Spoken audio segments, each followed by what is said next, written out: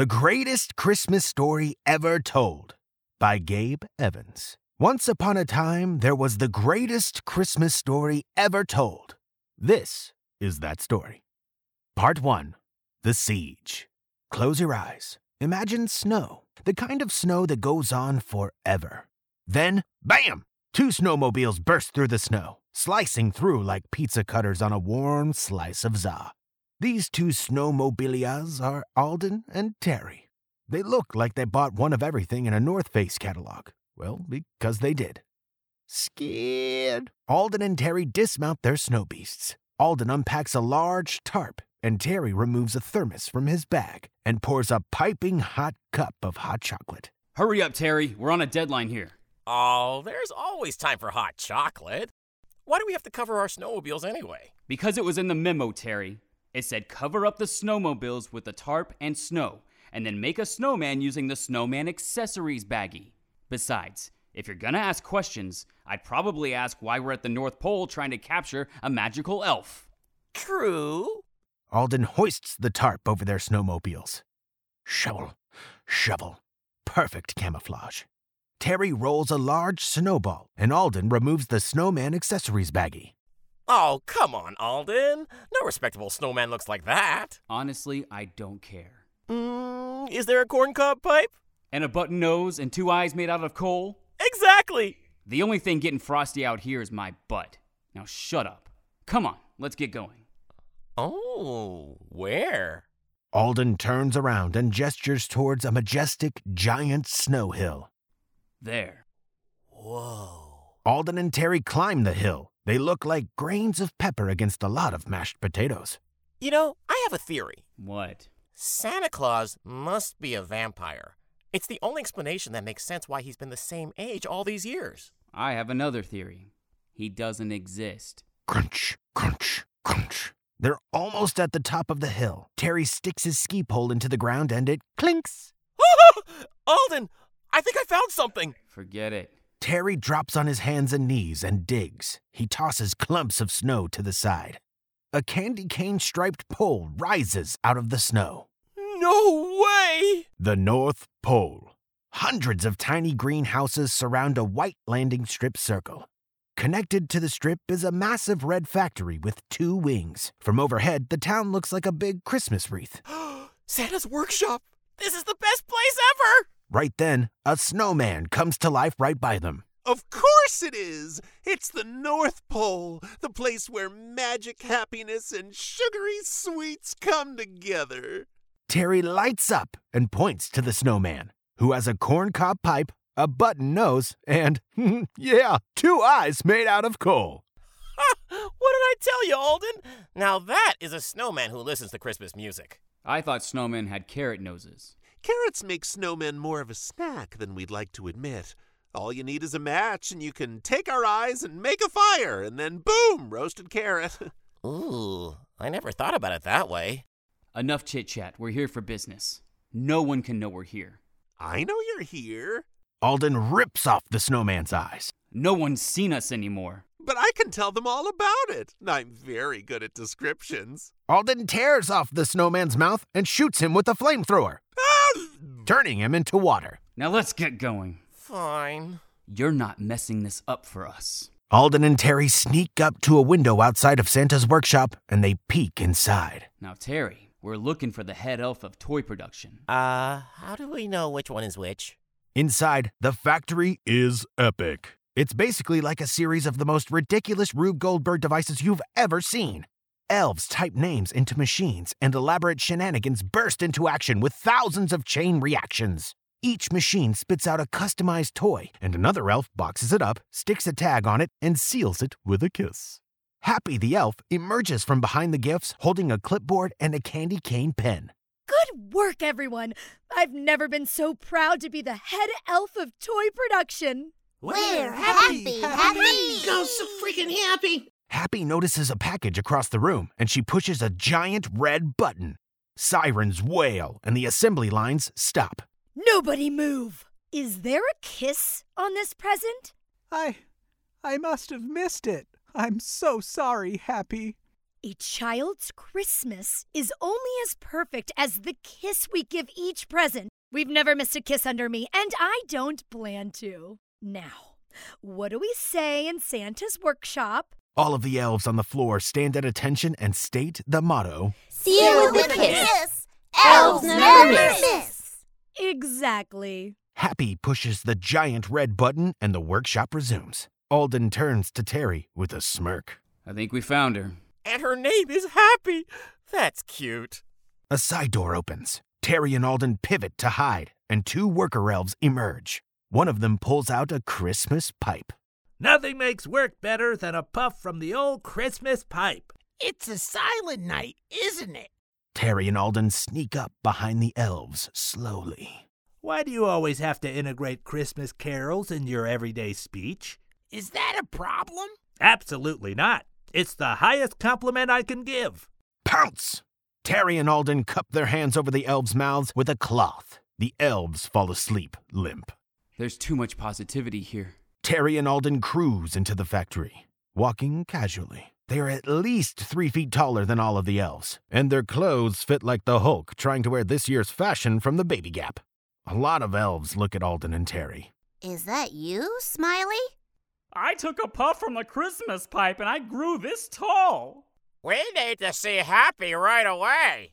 Now, what's the meaning of all of this? Alden picks Happy up with one hand. You're coming with us. Terry opens a big sack, and Alden tosses Happy inside. Why'd you do that, Smiley? They aren't elves. They're elf nappers. Stop them! All of the elves rush Alden and Terry. What do we do now? We packed hundreds of candy canes for a reason. Now! A shower of candy canes fly through the air. The elves can't resist the sweet magic of peppermint. Candy canes! Candy canes! Whoa! Have the candy canes. The elves jump to the floor and fight over the canes while Alden and Terry slip away. It's peppermint pandemonium! Come on, Terry, let's go.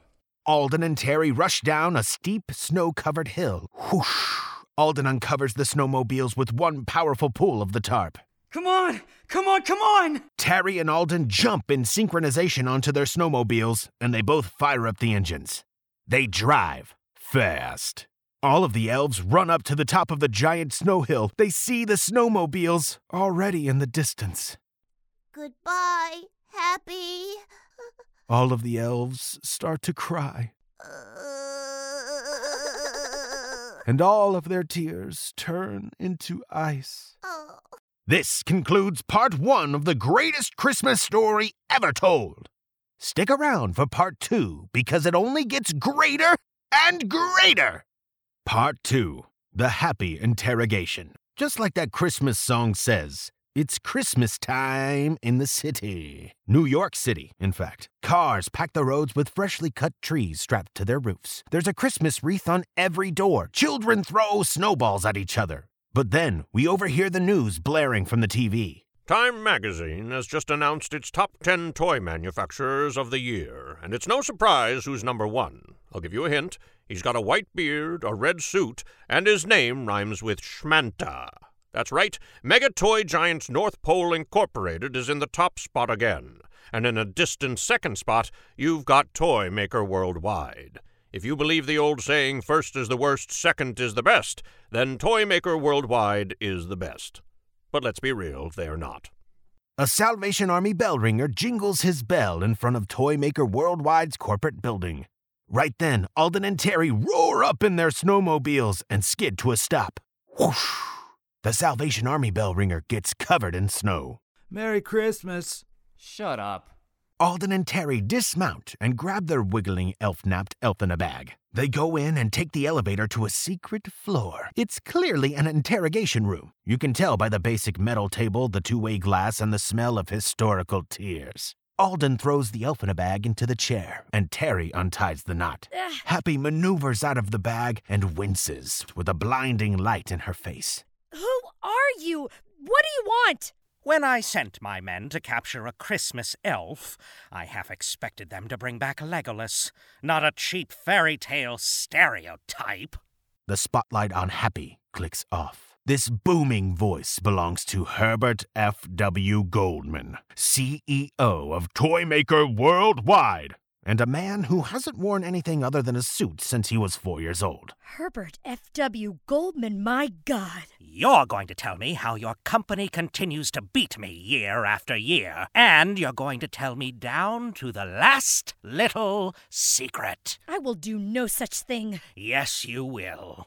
Alden brings in a mysterious box of items. Goldman pulls a giant candy cane out of the box and snaps it in half. Talk! No! Goldman pulls out a teddy bear and lighter fluid. He douses the bear and sets it on fire. Talk now! I won't say a word! Goldman goes outside and brings in an adorable wooden rocking horse. No. He slides an axe in and lets the door slam. He raises his arms. No. Axe ready to fall. Talk, or the rocking horse dies. Okay. I'll talk. Everything. In the 1960s, our operation started to flounder because people stopped believing in Santa Claus due to the widespread cynicism during the Vietnam War. So we decided to restructure and vertically integrate as much as possible. This meant we would no longer distribute our toys only on Christmas. We had to expand to the major toy stores as well. This is when we created the dummy company North Pole Incorporated. Do you have some hot chocolate? Water. Hot chocolate, or we stop right here. Terry grabs his thermos and hands it to Goldman. Here you go, sir. There's always time for hot chocolate. That's what I say. Enough! You were saying? Since our operation had to be as secret as possible, we went to the other major corporations for backing. We renegotiated our contract with Coca-Cola for the rights to Santa's image, and we partnered with Macy's as a way to get the raw materials we needed at wholesale cost. Is that peppermint dust? And marshmallows with 1 pump of caramel. Oh, simply delightful. You were saying? You see, our toys were a unique success because they are all created with Rube Goldberg devices that make our product 3% more magical than any other toy in the world. At that point, we were the clear leaders in the toy game, but then your corporation, Toymaker Worldwide, emerged as a fierce competitor. Now, we seal all our toys with a special concoction of reindeer saliva and candy cane dust to give our products a heads up. And we're still number 1. Goldman sits, speechless, for a moment. I'm sorry, did you want this to be like a monologue, or did you want to speak back and forth? Will you excuse me for a moment? And in that moment, Goldman grabs Alden by the shirt and pulls him out into the hallway. He slams the door, leaving Terry inside with Happy. Goldman walks toward a giant door labeled HFWG. He swings the door open and slams it shut in one fluid motion. Alden stands outside. Alden knocks softly on the door. It creeps open a bit. He slides in. Sir, I'm assuming since you pulled me into the hallway, you wanted me to come inside, but I totally get it if you're not there right now. Get in here! Meanwhile, Happy sits in her chair in the interrogation room, and Terry stands by the door. Happy squints at Terry's face. Terry Fitzgibbons? Is that really you? Yeah? So? I didn't recognize you until now. Do you remember the baby blue tricycle you got for Christmas when you were 4 years old? Of course I do. How did you? I made that myself, Terry. I modified the decals on the side into lightning bolts like you asked Santa for. I even created the customized bike horn that was in the shape of... Charlie Brown's head? Yes! Oh, it was my greatest horn modification ever. I can't believe it. Now, back in Goldman's office, he can't believe it either. Alden is trying to be supportive, but he's still working on his empathy. How am I expected to compete with that? Are you speaking to me, sir? Hypothetically, do you know how many times I've tried to get information from inside the North Pole? A lot! Every year I sent capable men, and every year they crumbled underneath the whims and beauty of this North Pole. And now I sent you two, and you managed to complete the mission. But what I learned is even more upsetting than not knowing. What do I do here? Maybe you could have her run your toy production? An elf in charge of toy production? That's actually not bad. I know Terry would love that. He has a thing for those little elves. I could just tell by his wonder during the mission. Goldman freezes up. You don't think he'd like the elf enough to let her go, do you? Alden opens his mouth blankly. Goldman stands up from his desk with fury in his thighs. He sprints out of the office. Stomp, stomp, stomp, stomp, stomp, stomp. Goldman runs down the hallway and bursts into the interrogation room, the door swinging wide open. Happy is gone. Terry walks backward and stumbles over a chair. He presses his body against the wall. Where's the elf? Her name's Happy. You're fired! Alden stands in the doorway. Goldman turns to leave. He points his finger 2 millimeters away from Alden's nose. You're fired too. Happy holidays. This concludes part 2 of the greatest Christmas story ever told. Part 3 is nuts, so stay with us if you actually love Christmas. Part 3, Escape from New York. The year is 1997, and Snake Plissken has to rescue the president. Nah, just kidding. That's the plot of John Carpenter's Escape from New York from 1981. Highly recommend, though. It's present day. Times Square is filled with Christmas spirit and poorly dressed street performers. Happy the elf peeks her head out from behind a corner. She's wearing Johnny Cash black sunglasses and a trench coat, but she still has her elf hat on, just so we know who she is. A couple makes out in front of the Disney store. Happy tugs at the guy's waist. Oh, hey, little buddy. Yeah, excuse me. Are there any payphones nearby? What the heck is a payphone? Only poor people use payphones. Or people from the 1980s. Dead end. Happy finds an elderly man sitting on a bench drinking out of a paper sack. Happy sits next to him. Hello, do you know where I can make a phone call? I don't know anything anymore. Oh, come on, elderly man. Think. You could call on my cell phone, but I don't have one. Ah! Happy doesn't look so happy. Back at Toy Maker Worldwide, Goldman doesn't look so happy either. He pours himself a big gulp-sized glass of whiskey. He takes a big old drink and doesn't even wince. He reaches into his desk and pulls out a file folder that is bursting with papers. He slams it on the desk and opens it. Stupid Santa Claus! Goldman swigs the rest. He passes out. His head falls onto the papers. Darkness. We're in a black void now. Goldman falls through the papers and they fly and fall all around him as he falls in extra cool slow motion. A report hits Goldman in the face and he tears it off and looks at it. I went to spy on all of the North Pole Incorporated factories, but when I got there, all of them were empty. Empty? Yes, sir. Empty. It looks like they bought all of their buildings and never ever used them. Goldman throws the report into the void. Then another picture hits him in the face. It's a picture of a forwarded package. Hey, Herb. All right, what do you got for me? I have a friend inside the UPS who found this. It's forwarding a package from a North Pole Incorporated building to the, get this, North Pole. He says they forward over 4,000 packages a day. There is no Santa Claus. Goldman hits the ground, the bottom of the void.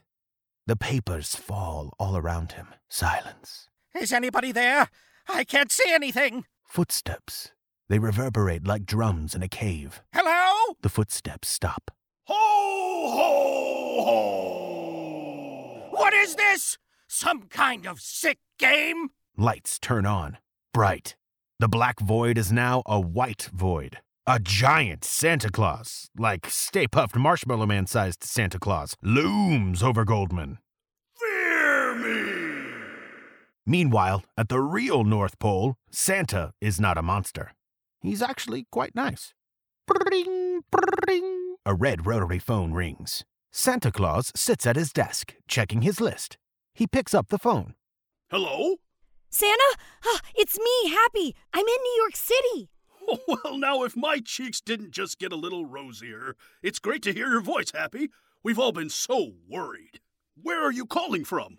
Well, I couldn't find a payphone, and no one would let me borrow their cell, so I went to the Apple Store to make a free call from the iPhone display. Good thinking, Happy. You were always the brightest. Santa taps on his window, and a reindeer peeks in. I'm sending Dancer to come get you. Meet him at the petting zoo in Central Park. He'll be there by morning. I'll be there. She hangs up. Happy turns around, and an Apple employee startles her, literally inches away. See, now I think the green iPhone would go great with your hat, like perfectly. I'm sorry, I'm not interested. Now, would you like to purchase some AppleCare on your non-purchase? What? No. Happy walks away, unsure of the value of 2 years of AppleCare on absolutely nothing. Then, right as Happy walks out of the store, a hand covers her mouth. Happy struggles. She turns to see who it is. It's Alden. Shh. Alden bursts through the door of his apartment. He removes Happy from underneath his coat, still with a hand over Happy's mouth. If I take this hand off, do you promise not to scream? Happy nods yes. Okay. Alden removes his hand. Happy immediately spits in his face and jumps away. Now we do a little Tom and Jerry routine of Alden running around his apartment trying to catch Happy. Get back here, elf! Never! Happy jumps higher than you'd expect and propels herself off some furniture into the air. Alden jumps and swats her down. Whack! Happy falls to the floor, first hitting a mirror that literally shatters everywhere, just for dramatic effect. Oh, God. Alden moves over to Happy's limp body, surrounded by mirror shards. Alden looks at himself in the broken glass. What are you doing, Alden? Now, of course, his conscience starts talking to him from the other side of the mirror. This isn't you. I'm just so pathetic. You're not pathetic. This is your moment. You can be an elf abuser or you can change your life. Right here, right now. Doesn't that seem out of character for me? Maybe this is your first defining character moment. Now, back at Toymaker Worldwide, Goldman is still there, face down on his desk, whiskey drunk. Santa. Stupid Santa. If I can't beat him, I might as well destroy him. Goldman's eyes pop open. He sits up. I'm going to destroy Santa Claus!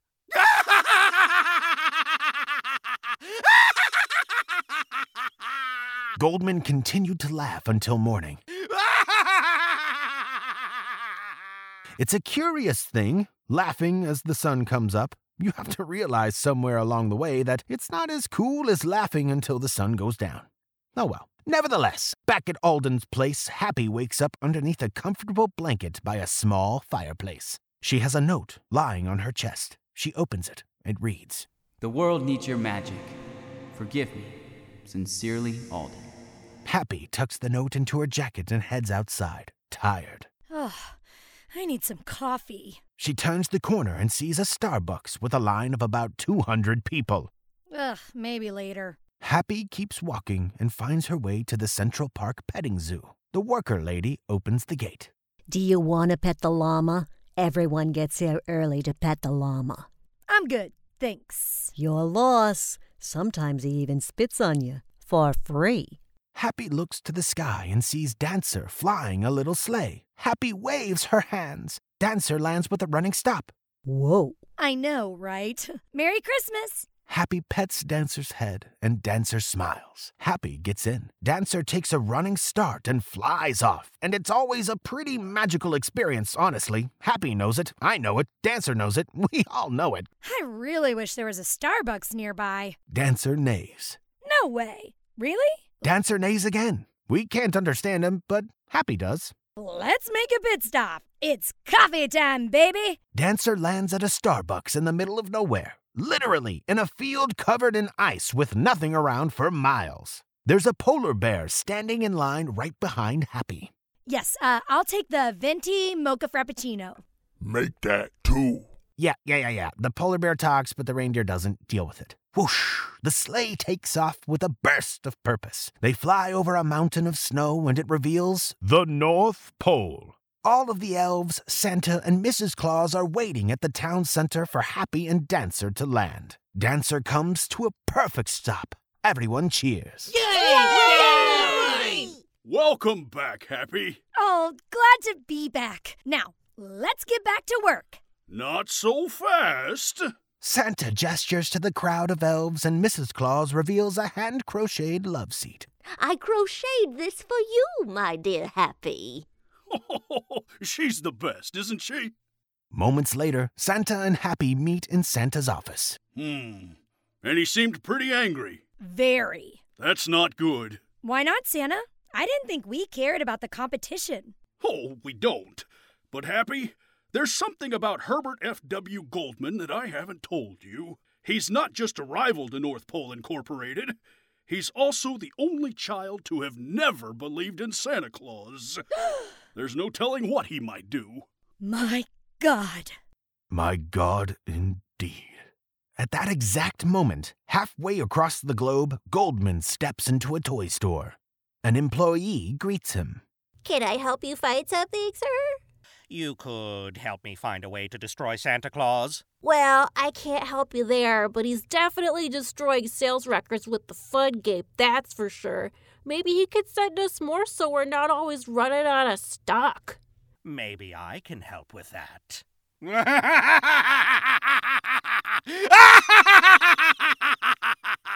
This concludes part 3 of the greatest Christmas story ever told. You didn't know we'd be ending with a cliffhanger, did you?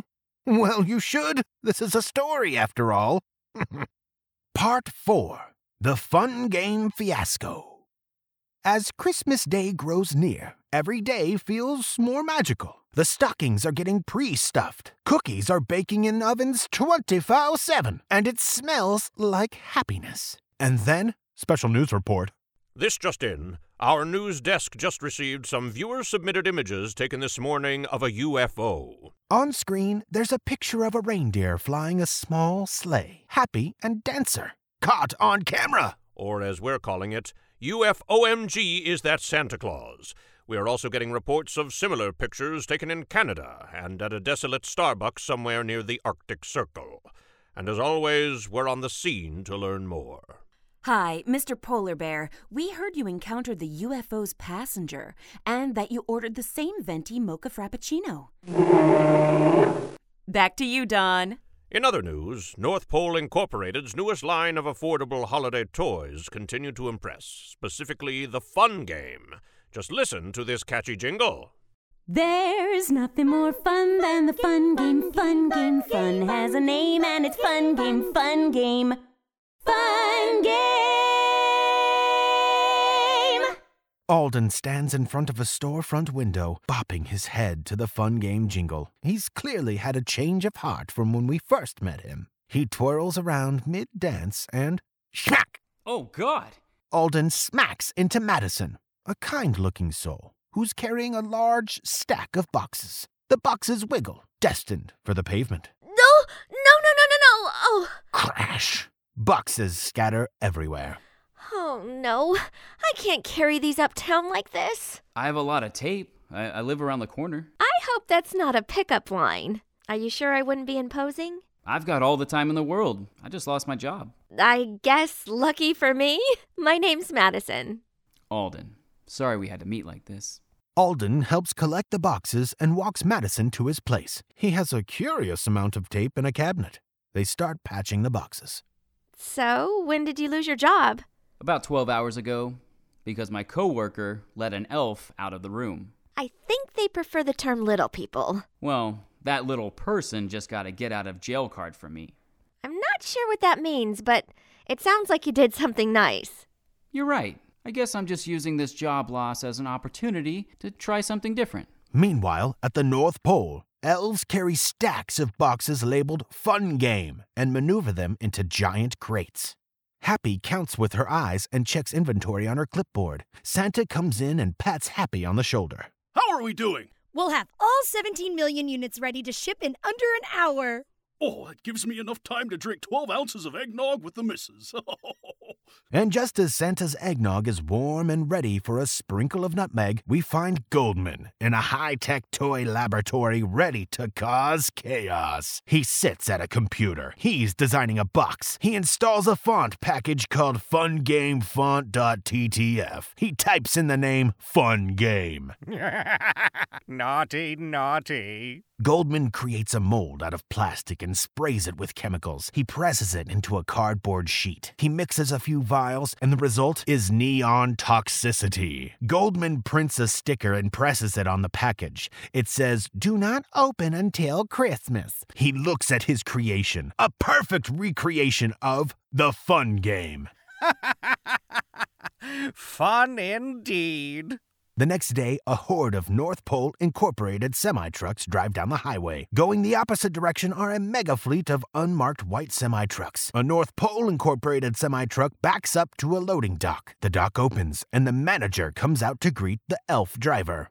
I wasn't expecting a double shipment. We just got a fun game shipment not an hour ago. Meanwhile, at the North Pole, Santa plays catch with a reindeer. Happy walks up with a newspaper. Our stock rose this much today. Santa peeks at the paper. Ever since the reindeer photos, Christmas is oversaturating the news cycle, even more than usual. That means everyone is booking any story they can find, and our former elf napper Terry has been given a prime slot because of his Facebook group called Over 30 and I Believe Santa is Real, with a moderately viral video that was really just ad boosted with $500. And what is it that your organization is trying to do? We're acting as a comfortable place where grown-ups and children alike can talk about believing. And most specifically, in Santa Claus. Is that correct? That's correct, Michael. I've seen the North Pole firsthand, so I believe it is my duty to bring some of that magic to everyone else who believes. And if Santa were here right now, what would you say to him? Probably, I'm sorry for elf-napping your staff? Right. This year's Toys for Tots drive has been an unprecedented success, raising over 3 times as many toys as in any other years. And the most popular gift to be given, you guessed it, the fun game. We've got an official word that all units are sold out, all across the world. Unbelievable. Later that day, love is in the air. And this time, it's not a falling box and tape meet cute from a romantic comedy. Madison walks down the street, one arm holding hands with Justin, her 5-year-old son, and the other arm steadying a big, overstuffed shopping bag. Schmack! She runs into someone. Oh, I'm so sorry. It's Alden. This time, it's not boxes falling. It's bags. We have to stop meeting like this. You're right. Justin, this is Alden. Hi. Would you like to join us for dinner tonight? I think it would be good for Justin. Are you assuming that I'm still unemployed? That I have nowhere better to be? Oh, I'm so sorry. I didn't mean... Don't worry. Still no job. I was kidding. It's Christmas Eve, and you know what that means. It's Santa time. Mrs. Claus walks in, finding Santa doing his pre-chimney stretches. Do you need anything, honey? Oh, I don't think so. I'm just working my abs so I don't get stuck in any chimneys this year.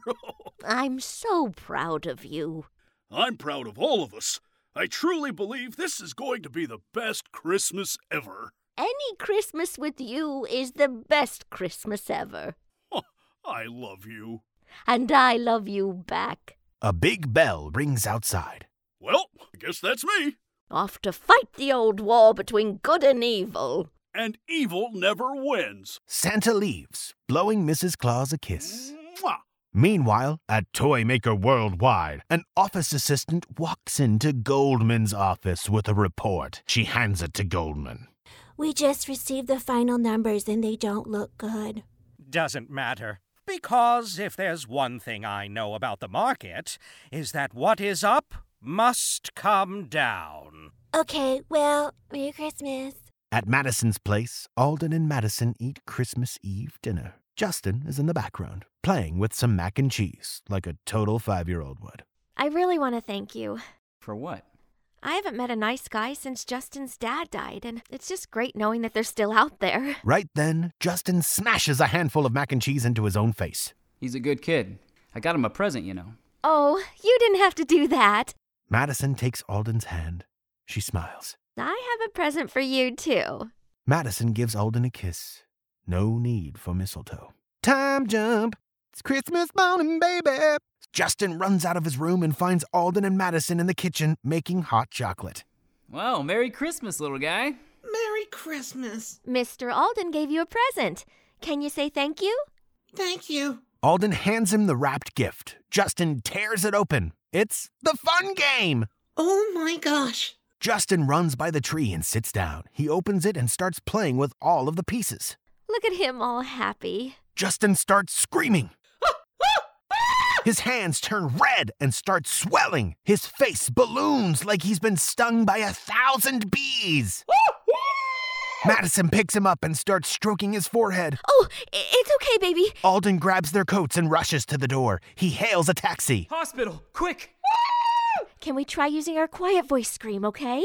Okay. The hospital is literally gridlocked at the emergency room. Alden jumps out of the taxi and opens the door for Madison, Justin in her arms. Madison looks up and sees hundreds of taxis crowded in the emergency entrance. What is going on here? Madison runs in, and the room is packed with bloated, sick children. Do you want me to help fill out the paperwork? Don't you think you've done enough? Just leave us alone. I don't ever want to see you again. And that concludes part 4 of the greatest Christmas story ever told. To be honest, the parts are really just made up, so this next part is literally just a continuation. Part 5. The evil master plan continues. Imagine pure chaos. And then imagine it on Christmas Day with children. Even the Joker couldn't cause this much anarchy. The most popular present this holiday season is the fun game, but it's not proving to be fun at all. Hospitals in Los Angeles, New York, Chicago, and Dallas are reporting an estimated 70,000 children hospitalized due to an unknown contaminant found inside their fun game presents. Our investigative team has found more. Connie? That's right, Don. We've attempted to contact anyone from North Pole Incorporated about these contaminants, but so far we haven't heard from anyone. This North Pole Incorporated building behind me appears to be completely vacated, and that is the case for all of the other buildings owned by the company across the nation. Once we find more, you'll hear it here first. Thanks, Connie. With such a tragedy on the happiest day of the year, it's hard to believe in anything anymore. And to those who have sparked our interest in Santa Claus, we ask you this. If this is what the real Santa Claus does, is he even worth believing in? At the North Pole, Santa turns off a TV. He's standing in front of a factory filled with elves. How could this happen? I don't know, sir. Did anything strange happen during the delivery? 2 shipments went to the store I delivered to. The elves look around, all raising their hands. Mine too. Mine Mine too. Mine too. Mine too. Mine too. Mine too. Mine too. Find out where all of those shipments went to, and check all of our machines. We already checked all the machines. We'll check them again. Santa loses his cool and walks into his office, giving his door a firm shut. Not quite a slam, because that's not in Santa's DNA. Mrs. Claus rubs Santa's shoulders. He watches TV. You shouldn't raise your voice at the elves, dear. This is our reputation, honey. A reputation that has been challenged many times over the years. A wise man once told me to keep your head straight, because otherwise you'll hit your head in the chimney. Did I say that? Oh, thank you, dear. Santa turns up the volume on the TV news story. It's a reporter and a scientist, so it's gotta be good information. We have here one of the contaminated fun games in its entirety. What can you tell us, Mr. Scientist? It appears all of the contents on the inside of the box are laced with the fusion of 2 dangerous toxins. Santa gets up close to the TV. He points at the reporter holding the fun game box. Did you see that? See what? That box isn't sealed with a kiss. It's not from our workshop. Well, where is it from, then? Santa turns to the TV, rubbing his beard inquisitively. I guess we're finding out that Santa watches a lot of nightly news on television. Live on the scene from Toymaker Worldwide, another reporter interviews Goldman. What do you think about the contamination in the fun game products? Oh, obviously I think it's tragic. Our complete line of toys are contaminant-free, and we stand by our claim that children are important, even if North Pole Incorporated doesn't. Santa puts on his coat, determined. I'll be back. At Toymaker Worldwide, Goldman walks into his office and shuts the door. He sees a present on his desk. He opens it. It's a lump of coal. Goldman looks around. Santa appears behind him. How could you? Santa Claus. So we finally meet. All those children! They learned a valuable lesson. Don't buy from North Pole Incorporated. Oh, I know it was you.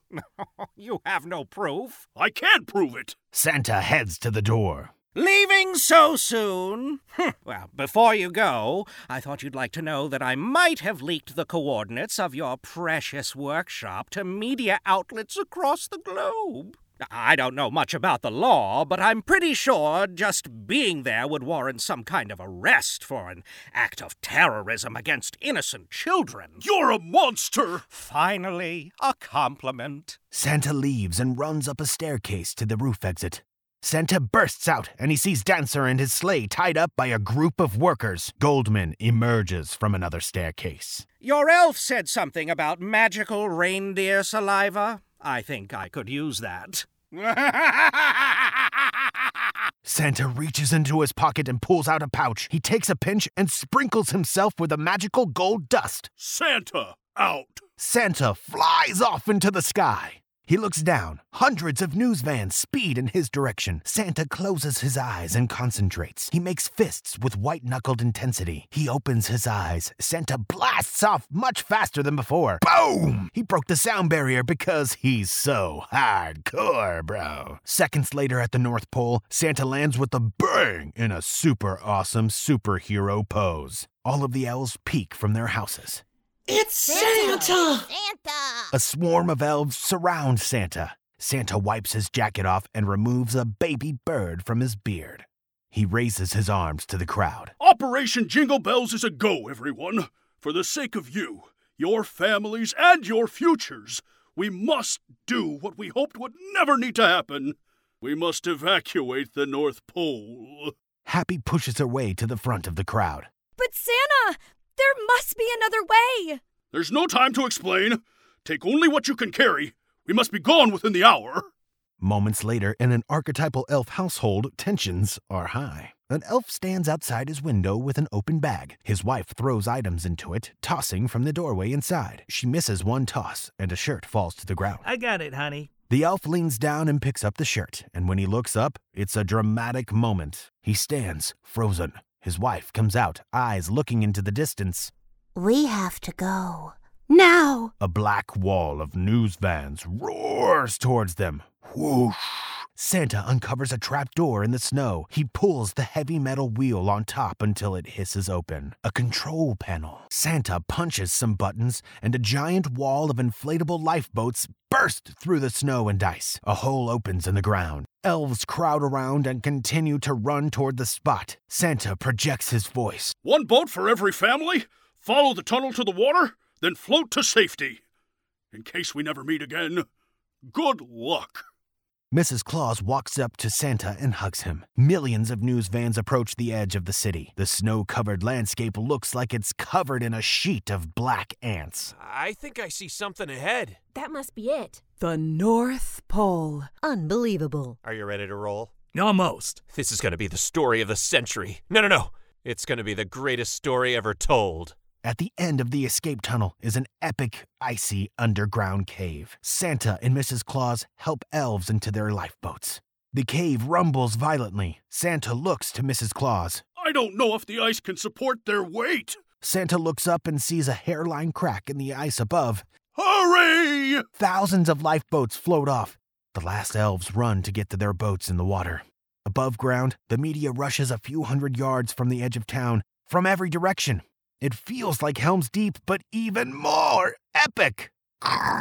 A giant gash separates in the center of town. The rumble of the vans grows deafening. The center of the town collapses. Icy water swirls 100 feet below. A news van stops at the edge of town. A news reporter jumps out. Their cameraman follows. I can't believe it. Look at all the tiny houses. The cameraman drops his camera. He looks down the streets. My God. Cracks spread through the streets like lightning. Houses collapse into nothingness by the hundreds. Thousands of reporters and cameramen see the sinkhole spreading. Run! Underground, giant ice blocks fall from the ceiling. Santa pushes his boat into the water. That's everyone. Let's go. He reaches out to Mrs. Claus. She gets in the boat. She looks back. Wait! Look! A baby elf cries as ice falls all around him. Mrs. Claus jumps out of the boat and runs for the baby. Honey, no! Mrs. Claus dodges falling ice and grabs the baby elf. The tunnel collapses hard behind her. She runs. She tosses Santa the baby elf. Here, catch! And he catches it. Mrs. Claus looks back, and a tear runs down her face. She looks to Santa. I'll always love you. Smash! She's covered by an avalanche of falling ice. He screams. No! Ice crushes into the water and propels his boat. He looks back and hugs the baby elf. On the surface, smoke and ice settle. Thousands and thousands of news vans surround the gigantic hole in the ice that was once the North Pole. My God, what have we done? This concludes Part 5 of the greatest Christmas story ever told. Stick around for Part 6, because honestly, if you opted out here, you'd be insensitive to Mrs. Claus's memory. Part 6, Small Town Santa Claus. Ocean waves. Water gently laps the sand and takes it out to sea. Then a large wave pushes a lifeboat onto shore, right into a rock. The boat deflates. Santa Claus's eyes open, and he's holding the baby elf in an embrace. Their clothes are tattered to the point where it looks like Santa is just wearing beat-up red clothing. Santa stands and walks inland. He's in some small coastal Texas town. His stomach rumbles. He sees a diner down the way, and he walks towards it. Jingle, jingle. Santa enters the diner and is greeted by Jane, a waitress with Southern hospitality in her veins. What can I do you for? We're hungry. Well then, you've certainly come to the right place. Jane grabs some menus and walks off. She stops. Santa isn't following. Well, come on. They sit down in a booth, and Santa feeds the baby elf applesauce with a little spoon. A wall-mounted TV set shows the news. It grabs Santa's attention. Just days after the tragic, figurative, and literal crumbling of North Pole Incorporated's headquarters, the interest in bringing the company to justice for its fun game poisonings has waned.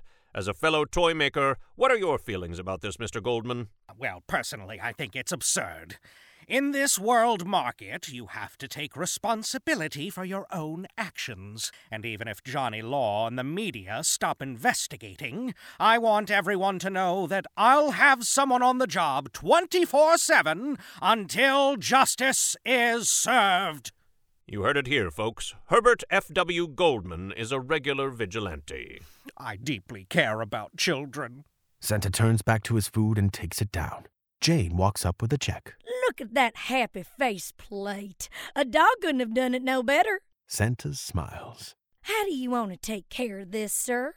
Santa reaches into his pockets and pulls out a little felt bag. He peeks inside and it's filled with gold coins. He hands it to her, picks up the baby elf, and heads out the door. Jane runs out of the diner and catches up with Santa. Look, mister, I can't accept all this.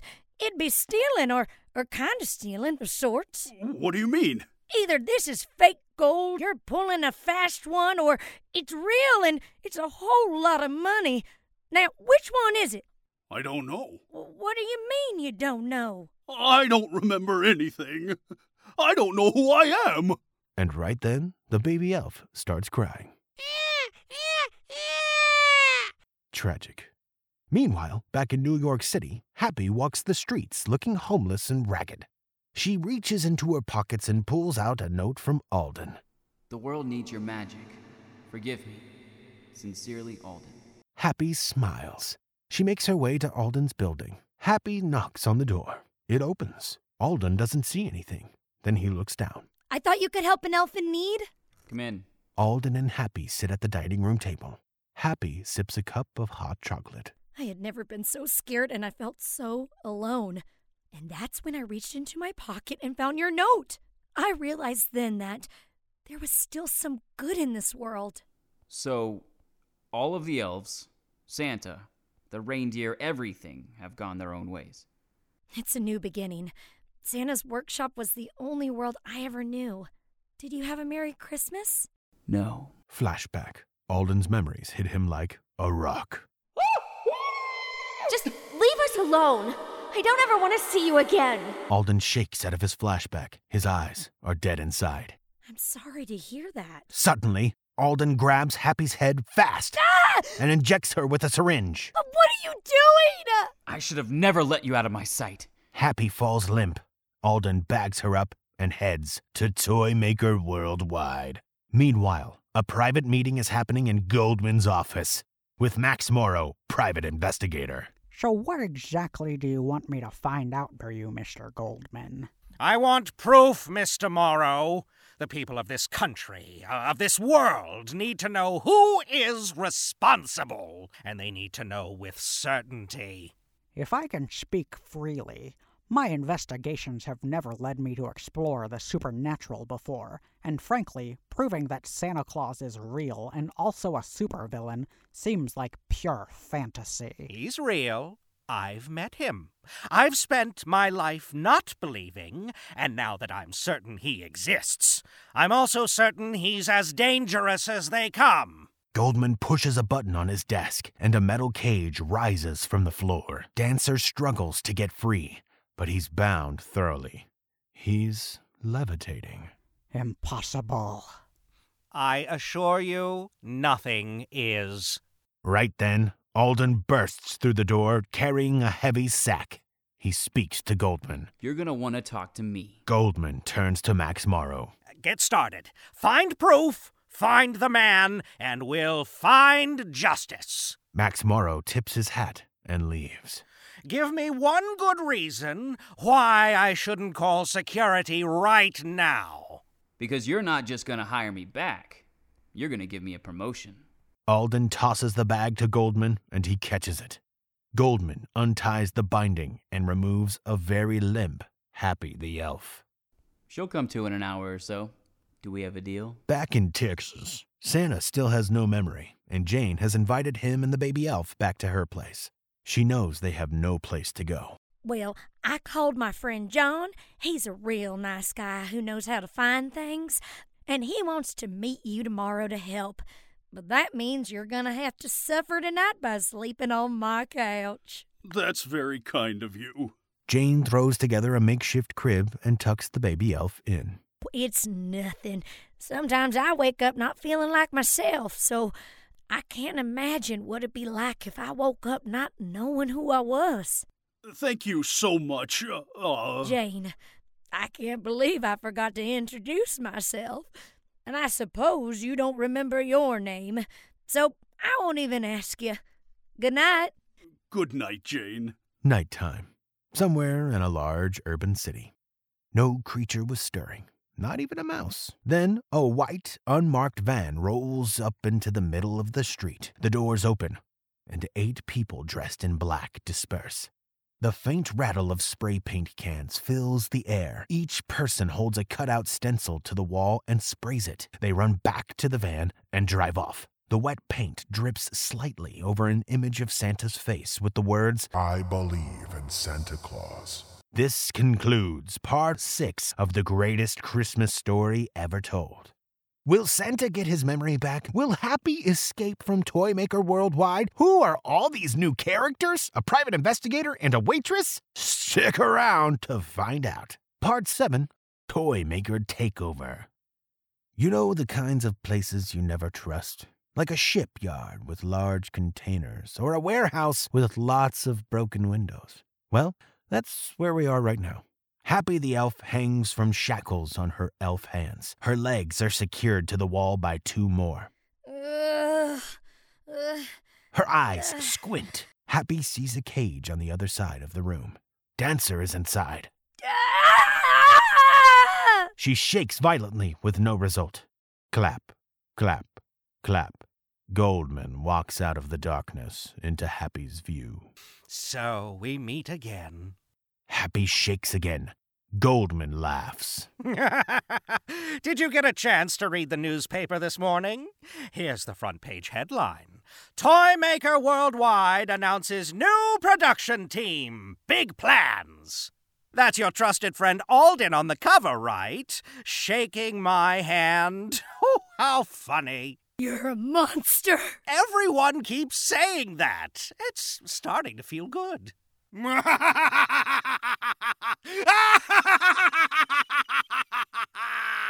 Meanwhile, back at the diner, Jane has successfully set up a meeting between Santa and her friend John to try and help Santa's situation. Pleased to meet you. Same here. I have 1 good lead for you, and then I've got 2 bad ones. Oh, cut to the chase, John. An old man that fits your description owns a ranch 20 miles from here.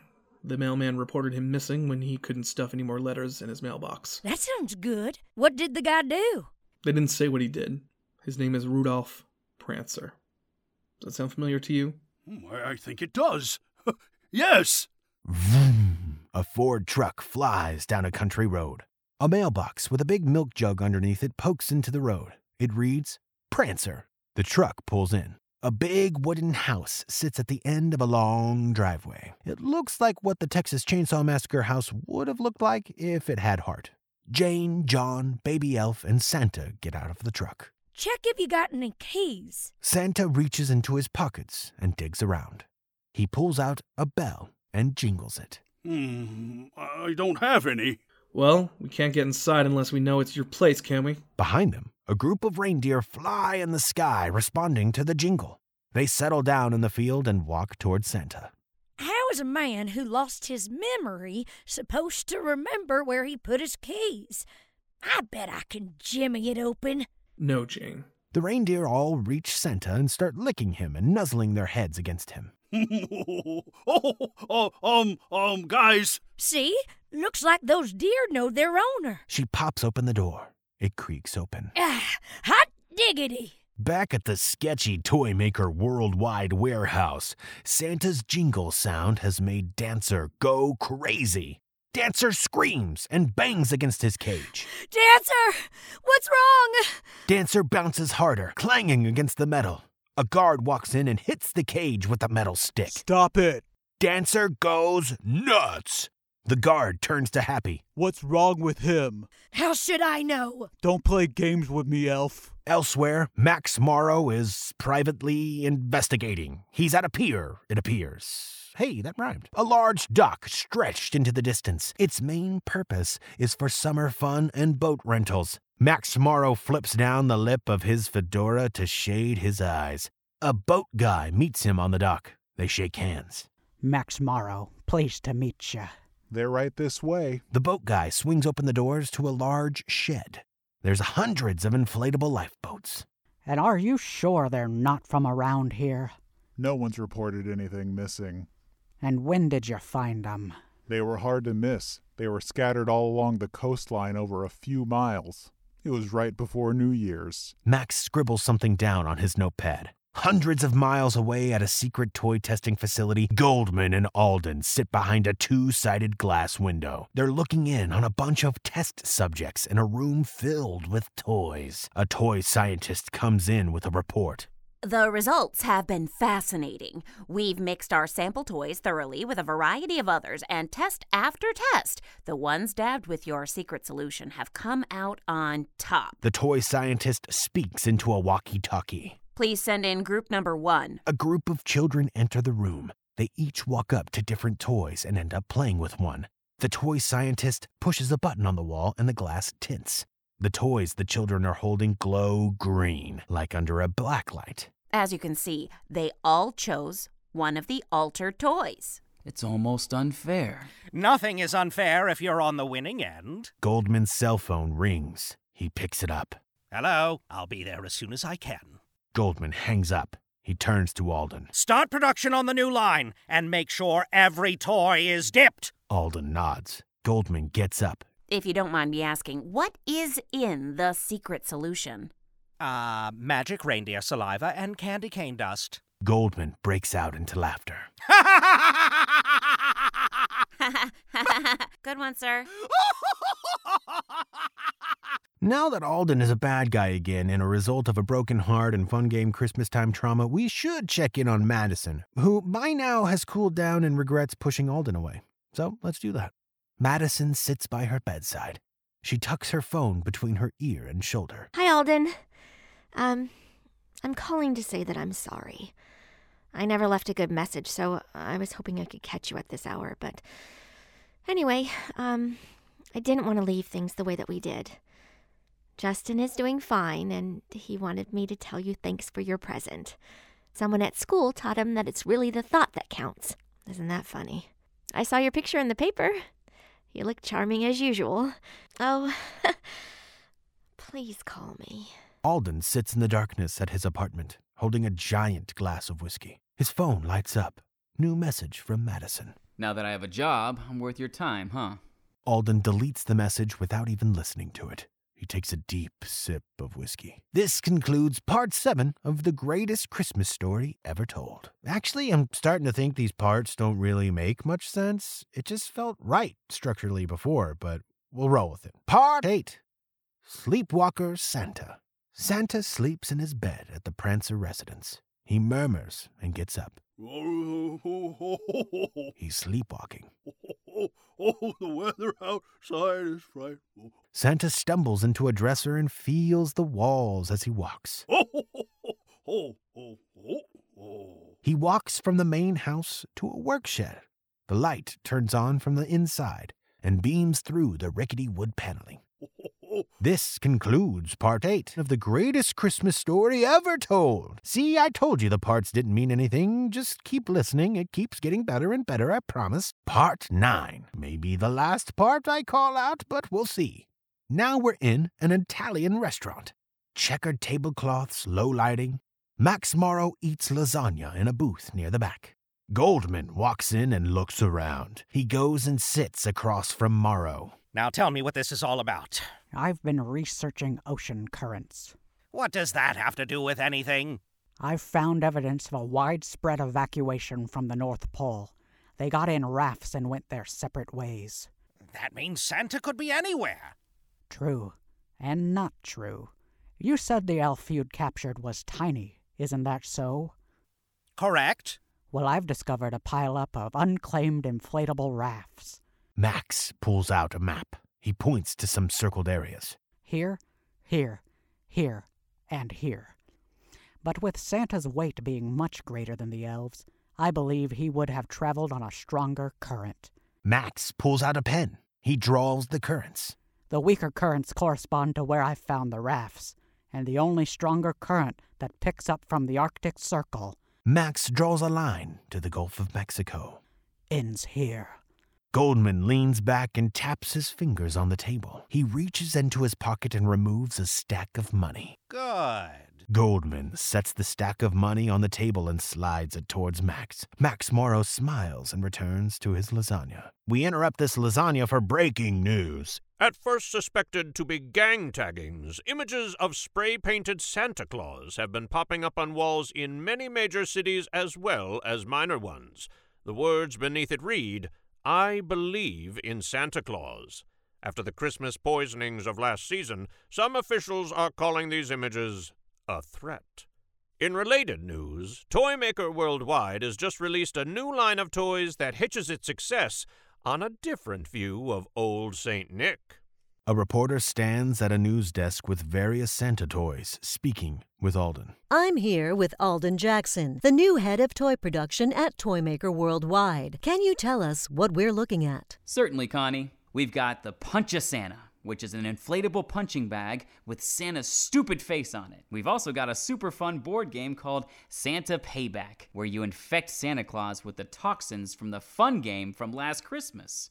The kids will love the whole anti-Santa line. We guarantee it. You heard it here first. Anti-Santa toys are available now. Back to you, Don. Thanks, Connie. Some skeptics on our research team initially thought there would be no market for toys like these, but they said once they got their hands on them, they couldn't stop playing. Back at the small-town Texas diner, Jane rolls some silverware into napkins. A horn honks. She looks outside and sees Santa in a red Suburban. He waves. Well, hello, stranger. Good morning, Jane. Where did you get this ride? It was parked behind the shed. Listen, I have to show you something. Well, what is it? It's a surprise. Wait till my shift ends at noon. Then you can surprise me all you want. Ho, ho, ho! Jane looks at Santa, a little confused. What was that? You made me laugh. Santa drives off. A person sits on the bench with a newspaper raised in front of their face. He lowers the paper and watches Santa's Suburban. The person pulls out a can of spray paint and holds up the Santa cutout stencil. He tags a wall. It reads, I believe in Santa Claus. After Jane's shift, she meets Santa at the Prancer residence. He walks her to the shed. I must have made it in my sleep. It made me think of you. Why's that? I don't know, because it's beautiful. Santa opens the door. Jane's mouth drops open. It's a big, frickin' huge Rube Goldberg device. Complicated, irrational, and beautiful. Jane touches it. What does it do? I don't really know. This morning, I pushed a button once, and it made me a cup of coffee. And then I pushed it again, and it made chocolate chip cookies. Jane pushes the button. The machine kicks into action. She watches in wonderment as 1,000 things happen in perfect succession. A puppy falls out of the machine. Jane's eyes twinkle. She picks up the puppy and cuddles it. Oh, I've always wanted one of these. A tear rolls down Jane's face. Promise me when you remember who you are, you won't forget about me. I promise. Back in New York City, the hustle and bustle continues. Madison walks down the street, her arms stacked with boxes yet again. She runs into someone and the boxes fall yet again. It's Alden. Watch where you're going. Madison perks up when she sees it's him. We have to stop meeting like this. It's getting old. Right. Did you get my messages? I've always been a businessman, Madison, and that's what I'm meant to be. I don't have time for love. There's always time for love. I'm late for a meeting. Alden walks off. Madison picks up her boxes in the street. Her phone rings. She answers. Hi, Mom. Yeah, it's not a good time right now. Well, I'll see you soon, okay? We're excited to visit. Okay, bye-bye. Alden did have a meeting. He wasn't lying. This is that meeting. Click. Alden presents a PowerPoint. A long table is lined with people who look like they have too much money. As a result of the launch of the Anti-Santa campaign, our sales have skyrocketed in the first 2 quarters of the fiscal year. But that's not the half of it. Alden clicks to the next slide. We've arranged to buy up all of the foreclosed North Pole Incorporated factories for pennies on the dollar. With your help, this expansion will make Toymaker Worldwide a monopoly in the toy game. Click. Our analysts have projected the path of our stocks over the next 10 years, and the results are breathtaking. For every dollar you invest today, you will be making thousands, minimum.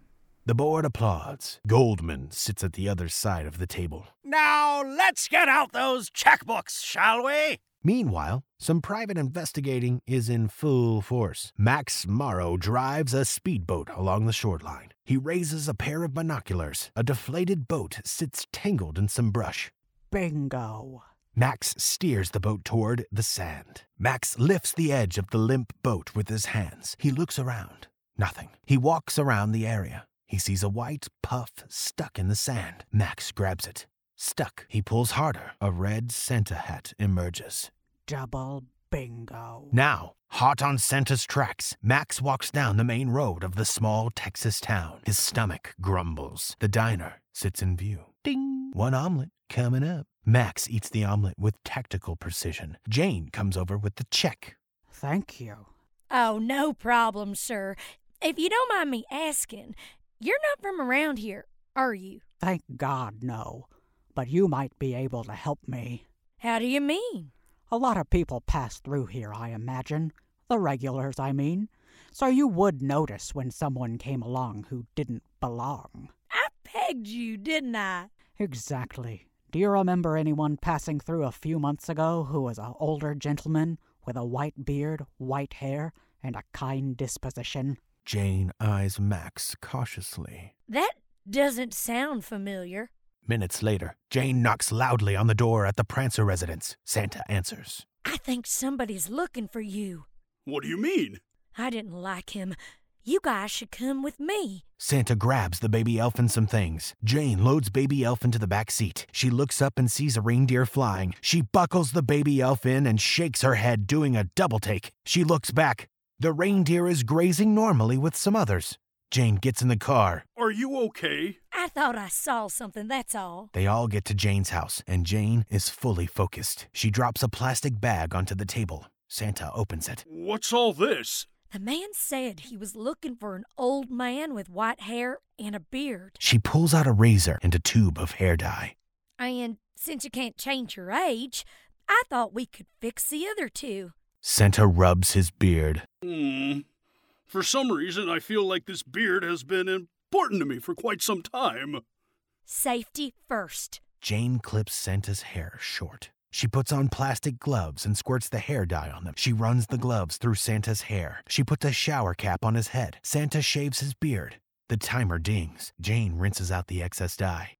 Did you hear something? Jane stops. A small sound comes from the living room. Santa grabs a towel and dries his hair. He motions for Jane to be quiet. He walks out.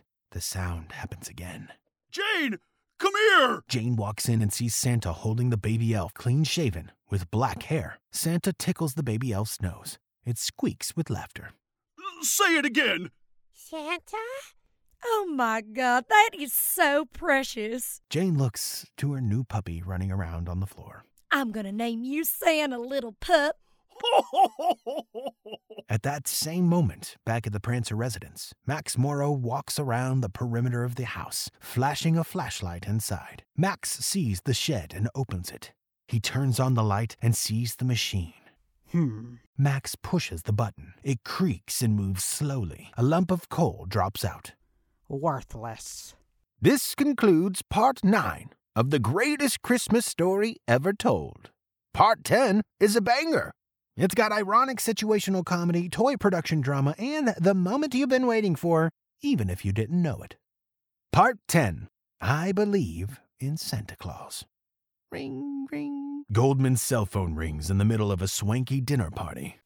Excuse me, Beyoncé, I have to take this. Goldman heads to a quiet spot. He answers. Hello, Max. Mr. Goldman, I found Santa's escape boat, but my one good lead just dead-ended. Fine. I have a friend who has gotten his hands on some of the infected fun game boxes, and I was going to try and make some sense out of them. He says scientific proof will be time-intensive, but he can track down where they came from and who they were sold to. It might just be the break we need. You know what, Max? Santa is yesterday's news. You'll get your full pay plus a sizable bonus.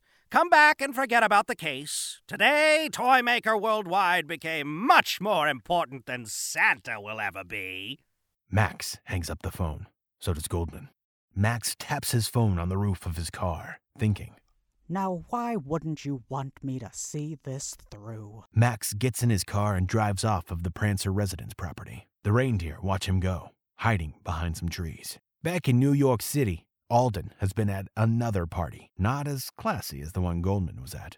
Outside of Alden's apartment, Alden and an attractive lady stumble up his stairs. He reaches into his pocket and takes out a bottle of champagne. I took it! Alden leans her up against the wall and kisses her.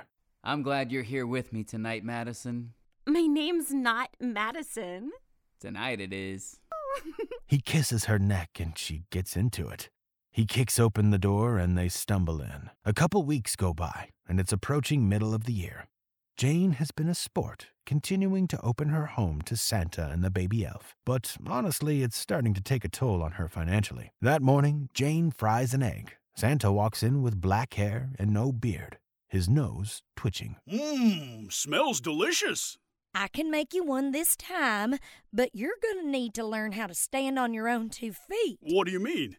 What I mean is, I can't support 2 new mouths in my house on a waitress's salary. But we had everything we needed back at the house. And you can't go back there until we know it's safe. Jane hands Santa a newspaper. I'm sure you can find something. Santa looks through the job postings. He runs his finger down the page. He stops. No experience necessary. That's me. Later, Santa's locked in an interview. He's in a small office, and the boss man sits across from Santa Claus. We usually try to hire someone with the look we need, but you're the only person we've had apply. I understand. Don't expect too many visitors, all things considered, but it's a tradition, and keeping traditions means something. Santa nods. Job secured. Moments later, Santa walks out, and he's in a department store in a shopping mall. Banners announce this month's promotion, Christmas in July. A gaudy display sits in the middle of the store. Big cardboard gifts covered in shiny wrapping paper and bows. Fake snow and a big red pole that reads North Pole. A big leather recliner sits inside the display. Santa sits in it, wearing a poorly made Santa suit and a terrible fake beard. Baby Elf sits to his side in a cheap green elf costume. A woman and a child walk by. Santa waves. Ho, ho, ho! Merry Christmas in July! The child sticks his tongue out at Santa and keeps walking. Santa looks out to the toy section. There's a large display titled Anti-Santa. Naughty is the new nice. A kid is beating the crap out of a Santa punching bag. Oh my. Toy Maker Worldwide has expanded, and their production facility looks like what you imagine Amazon Prime distribution centers are like, mixed with one of those How It's Made episodes inside a hot sauce factory or something. A long line of employees package toys, and they make their way to the last employee. He squeezes a tube, and a drop of ooze falls out. He smears it on the seal of the package. He gets another toy and squeezes the tube. Nothing comes out. He rattles it and squeezes it again. Guys? Everyone looks up at him, and he walks over to the big red button on the wall. He pushes it, and all of their machines come to a screeching halt. A red light flashes. Alden walks out onto the floor. You never stop production. But what? We're all out. Alden reaches for the tube and squeezes it. Nothing comes out. Alden squeezes it some more. Alden addresses the rest of the room. You have the rest of the day off. Come back regular time tomorrow morning. Moments later, we're in Alden's luxury car, clearly an upgrade from his money-mongering. Alden honks the horn as he holds his phone to his ear. I'm on my way to make more of that saliva candy cane mixture. I'll be there by nightfall. Good. Back at the Texas department store, worlds collide as Madison visits her mother in the same small Texas town that Santa is staying in. A Buick parks in the parking lot outside the store. Madison's mother gets out of the car. So do Madison and Justin. Okay, so we have to be fast. We don't want to miss our flight, guys. Don't be such a worrywart, Madison. New York City will be there when you get back. Mother. Don't mother me. Can't the grandmother get her grandson a present? Justin runs ahead into the department store, and Madison and her mother follow. He sees the North Pole display and tugs on Madison's blouse. Please, gonna go talk to Santa? I don't know, honey. Please. Go ahead, Justin. Justin runs to Santa and sits on his lap. Well, hello there, little one. Hi, Santa. What do you want for Christmas in July?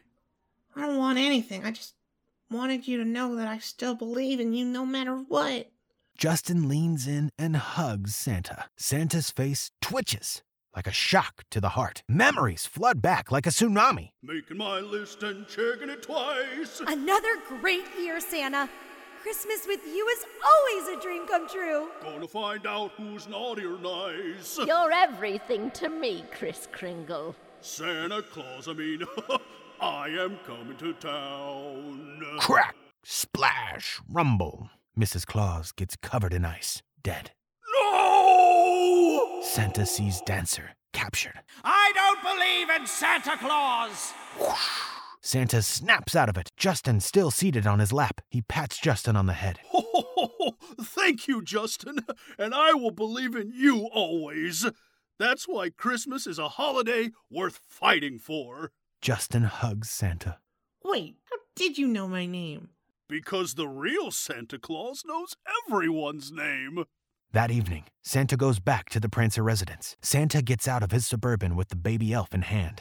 Santa walks up the driveway and opens the door to the house. He's still wearing his Mall Santa outfit. Santa turns on the lights. He stops. Over 200 people stand cramped in the house. What's the meaning of all this?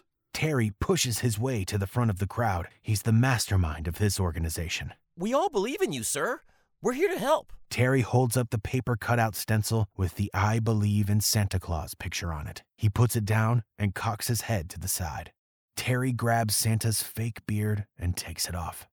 Are you sure you're the real Santa Claus? Santa holds up a jingle bell and jingles it. He walks outside. The people flood out of the house, following. They see 8 reindeer fly up to Santa and settle down. I'm positive. In one magical moment, Santa's beard grows back immediately. Whoa, sugar cookies! And his hair turns bright white. Whoa! This concludes part 10 of the greatest Christmas story ever told. Santa's got his memory back. That means it's business time. So stay with us for more.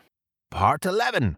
Operation Assemble the Elves. Jingle, jingle. The sound of Santa's bells can be heard by all of the reindeer, no matter where they are in the world.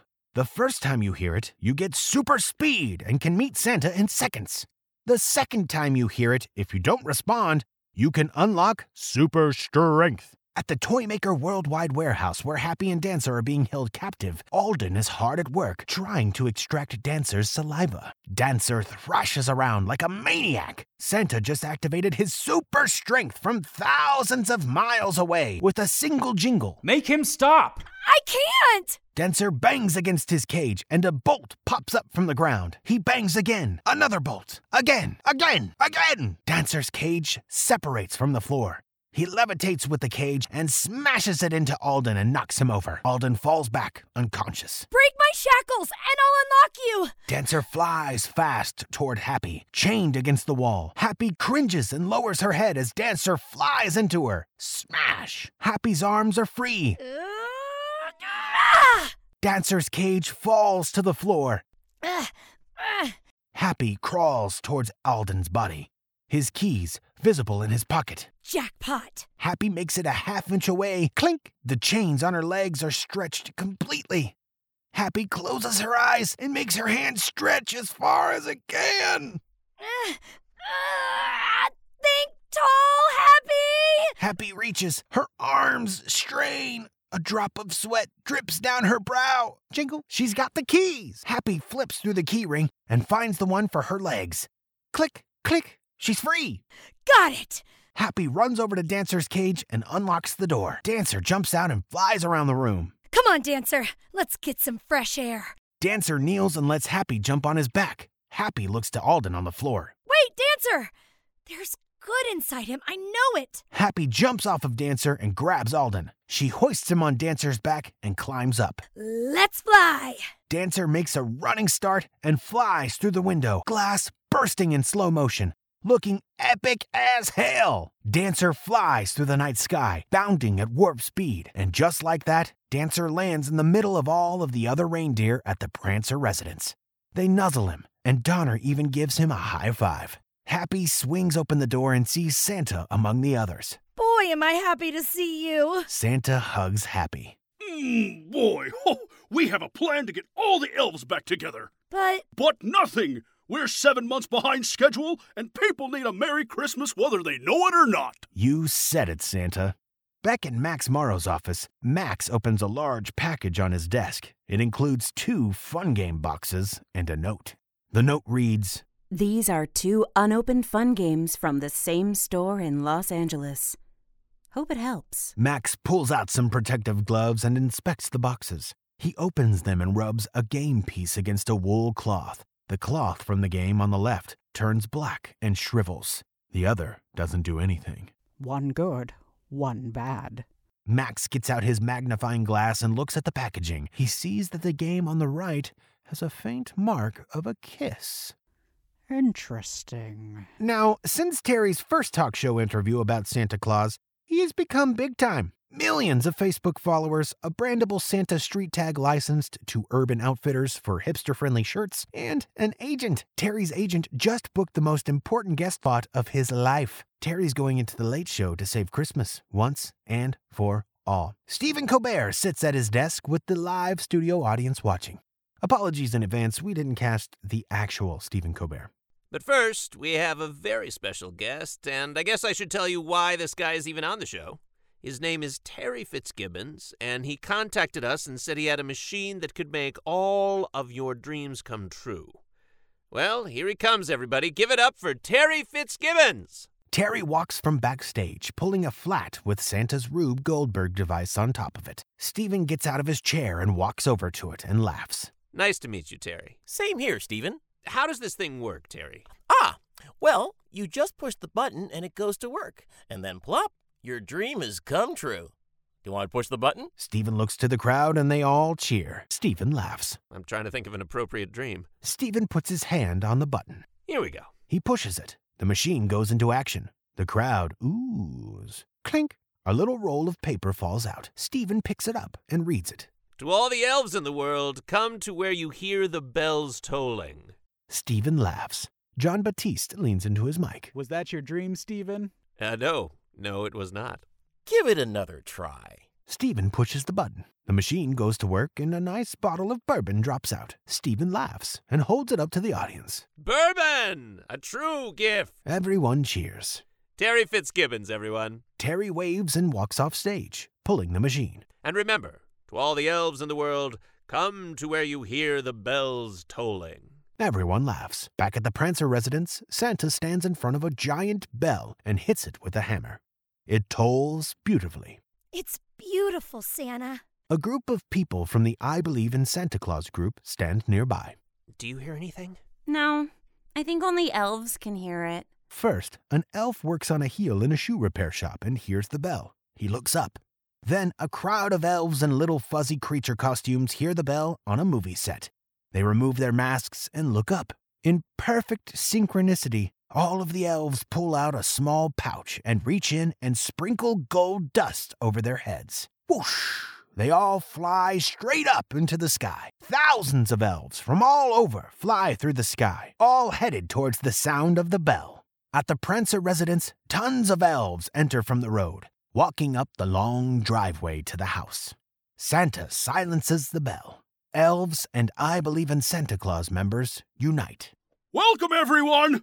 Welcome! You have traveled long and far to be here, and your commitment to our cause is outstanding. But we have a long road ahead of us. Terry brings out a large item covered in white cloth. Together, we are family, and families can do anything. These fine people around me will help you make your way to our new home. I will be going ahead to market. Santa pulls the white cloth. It's a big candy cane striped pole that says the South Pole. All the elves cheer. The reindeer fly down with Santa's red Suburban tied to them instead of a sleigh. To a new beginning! Santa gets in and the reindeer fly off into the night sky. Bang, bang, bang. Santa hammers the South Pole into the ground in the Antarctic. Terry hands out the plane tickets to all of the elves. Why don't we just fly straight to the South Pole? I already coordinated the travel arrangements. Non-refundable. And I think it makes for a more powerful montage, huh? I think it will too, Terry. There's nothing better than a good visual montage. Meanwhile, at Jane's house, she's been alone, missing the company of Santa and the baby elf. She sifts through her mail and sees a golden letter. She opens it. It reads, I remembered who I am, and I haven't forgotten about you. Jane smiles. At the same time, in a toy store's loading dock, Max Morrow talks to the manager. When did you get the first shipment? About an hour before the second. Do those security cameras work?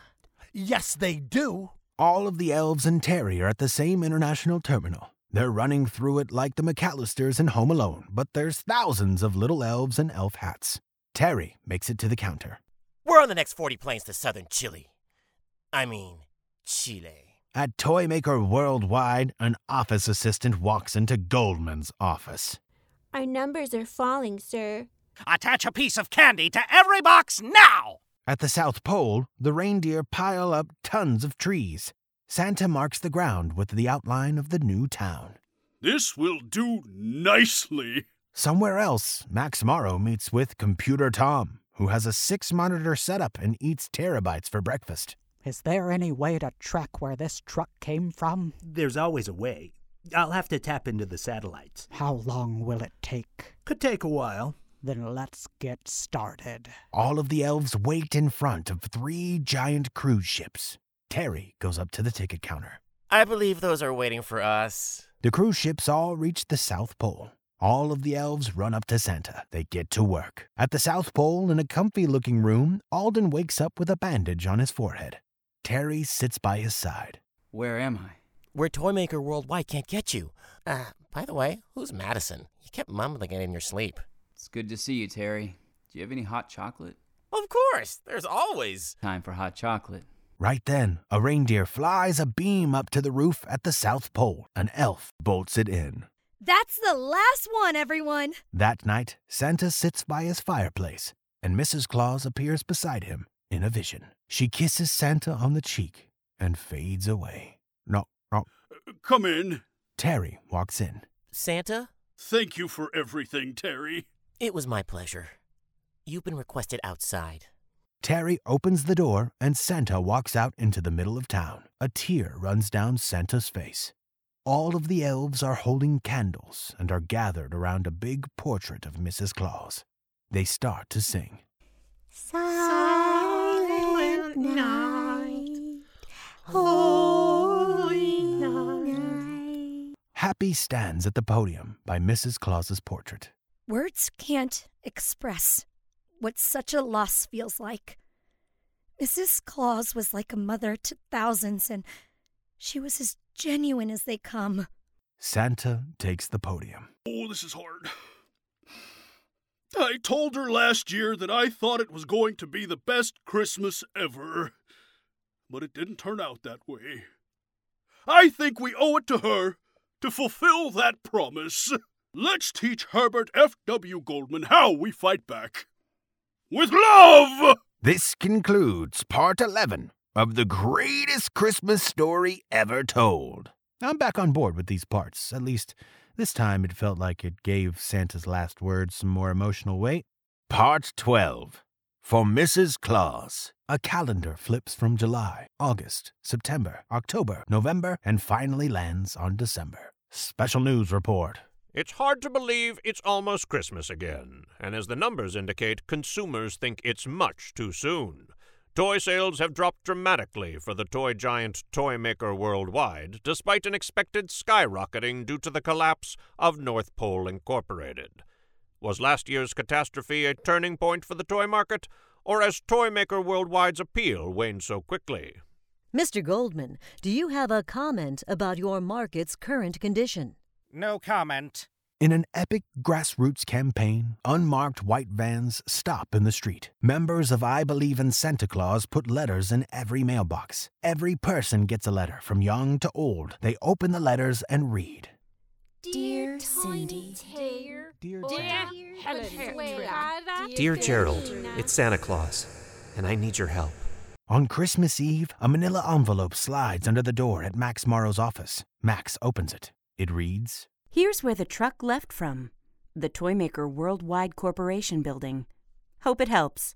Merry Christmas. Max grabs his jacket. He hired me to find justice, and it's coming. Max walks with an epic pace through the middle of the city street. Cars crowd around him, honking and piling up as he goes. Max sneaks into a back entrance at Toymaker Worldwide. He two-steps up the stairs. Max knocks on Goldman's office doors. Come in. Ah, well, if it isn't Max Morrow, I was expecting you sooner. I got tied up. Goldman reaches for his checkbook. How much was it that I owed you again? I believe it was $0.00. Excuse me? I don't want your dirty money, Mr. Goldman. I'm here to make a citizen's arrest. Oh, on what grounds? I have undeniable proof of your involvement in the fun game poisonings. Video, satellite, signed confessions, you name it. Mm-hmm. And have you notified the police?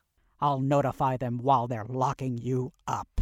Goldman pushes a button on his desk. A blue electric field grabs hold of Max's feet. Max Morrow tries to move his feet, but he can't. That will be hard to do if you can't walk. Goldman walks up to Max and reaches into his pockets and throws out his cell phone and wallet. A guard bursts in.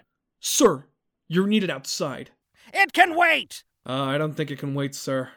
Look. Goldman goes to his window and looks outside. The streets are filled with people holding candles as far as the eye can see. Literally millions of people. I'll be right down. Goldman grabs his coat. He looks at Max. Now, don't you go anywhere. Oh, wait! You can't even if you wanted to. Goldman walks out the front of Toymaker Worldwide and faces the crowd. What's the meaning of all this? Silence. I said, what's the meaning of all this? Murmuring comes from the crowd. Little Justin makes his way through the crowd, holding a present above his head. People let him through. It's for you, Mr. Goldman. From all of us. Goldman opens it. There's nothing inside. What is this? There's nothing in here. That's because Christmas isn't something you receive, Mr. Goldman. It's something you feel. Inside. The crowd starts singing "Oh Holy Night," and a pulse of positive energy rushes through the street and hits Goldman right in the heart. The entire city loses electricity like an EMP just went off, but with love. Goldman stumbles back and starts to fall to the ground, and a visual assault of love, laughter, and Christmas mornings hit him in the face, like when the Grinch's heart grew or when the food critic ate his first bite of ratatouille in Ratatouille. Goldman hits the ground and his eyes open with a twinkle. Justin looks to the sky and sees Santa, Suburban, and reindeer. All of the lights in the city turn back on as Santa flies past. Santa's here! The crowd parts like the Red Sea, and Santa touches down. He gets out and walks towards Goldman. Ho, ho, ho, ho, ho, ho. Merry Christmas, everyone! The crowd cheers. Santa makes it up to Goldman and pats him on the back. Forgiveness is the greatest gift of them all. Tears run down Goldman's face, and he hugs Santa. Goldman turns to the crowd. And my gift to you is a promise. I promise that greed will never take over Toymaker Worldwide ever again. I would like to publicly announce that I am giving all of my assets, my manufacturing facilities, everything over to this wonderful man right here, Santa Claus. The crowd cheers. It's being broadcast live from every news station around the world. Are you sure about this? I've built something bad, and you've built something good. I'm certain. Santa and Goldman shake hands, sealing the deal. Wait! Max Morrow sprints up to the podium, out of breath, with handcuffs in hand. Your shackles can't hold me when the power goes out. Max notices the crowd, reads the room, and looks to Santa. So, justice is served? Yes, it is. It's served with a hot cup of eggnog and hope for a better tomorrow. But he should still go to jail, right? Yes, obviously. Max nods and handcuffs Goldman. Those are good and tight, yeah? Goldman holds his arms up to the crowd. Merry Christmas to all! Ow, that's tight. Santa turns to the crowd. And to all a good night. Well, I have to get going. I have all of your houses to visit, and the clock is ticking. Santa walks back to his Suburban. He opens the door and sits. Hi, Santa. Santa turns and sees Jane sitting in the passenger seat, holding her puppy. She's smiling ear to ear. Are you talking to me or the puppy? Come on, we've got some presents to deliver. They fly off. Santa waves to the people below. Ho, ho, ho, ho! Merry Christmas! Right then, Santa sprinkles a massive amount of magical gold dust all over the crowd. Whoa! Awesome! The crowd sparkles, and everyone levitates off the ground. People start flying around, and couples slow dance in the air. Justin takes Madison's hand, and she runs into a man holding some boxes. Oh! It's Alden. We need to stop meeting like this. But aren't you going to be late for a meeting or something? Someone once told me there's always time for love. Alden and Madison kiss. People continue to dance in the air. Kids fly after one another. A star twinkles in the night. This is the best Christmas ever. There's one last part, and it's like one of those bonus post-credit scenes. Suddenly, we're back in Texas at the Prancer residence. Screech! A taxi stops in front of the driveway of the Prancer residence, and Rudolph Prancer, a white bearded man wearing a Hawaiian t-shirt, gets out of the car. He walks to his front door and sees that his yard is mashed and torn apart. What's going on here? He reaches his front door. It's unlocked. He pushes it open. A note sits next to a glass of milk and a cookie. Rudolph opens it. Please excuse the mess. I left something for you in the shed as compensation. Sincerely, Santa Claus. He walks to the shed and reveals the giant machine. Rudolph presses the button on the Rube Goldberg device, and it pours out thousands of pure gold coins. Wonderful! And that concludes the greatest Christmas story ever told. 12 parts, just like the 12 Days of Christmas. Totally planned that. The end.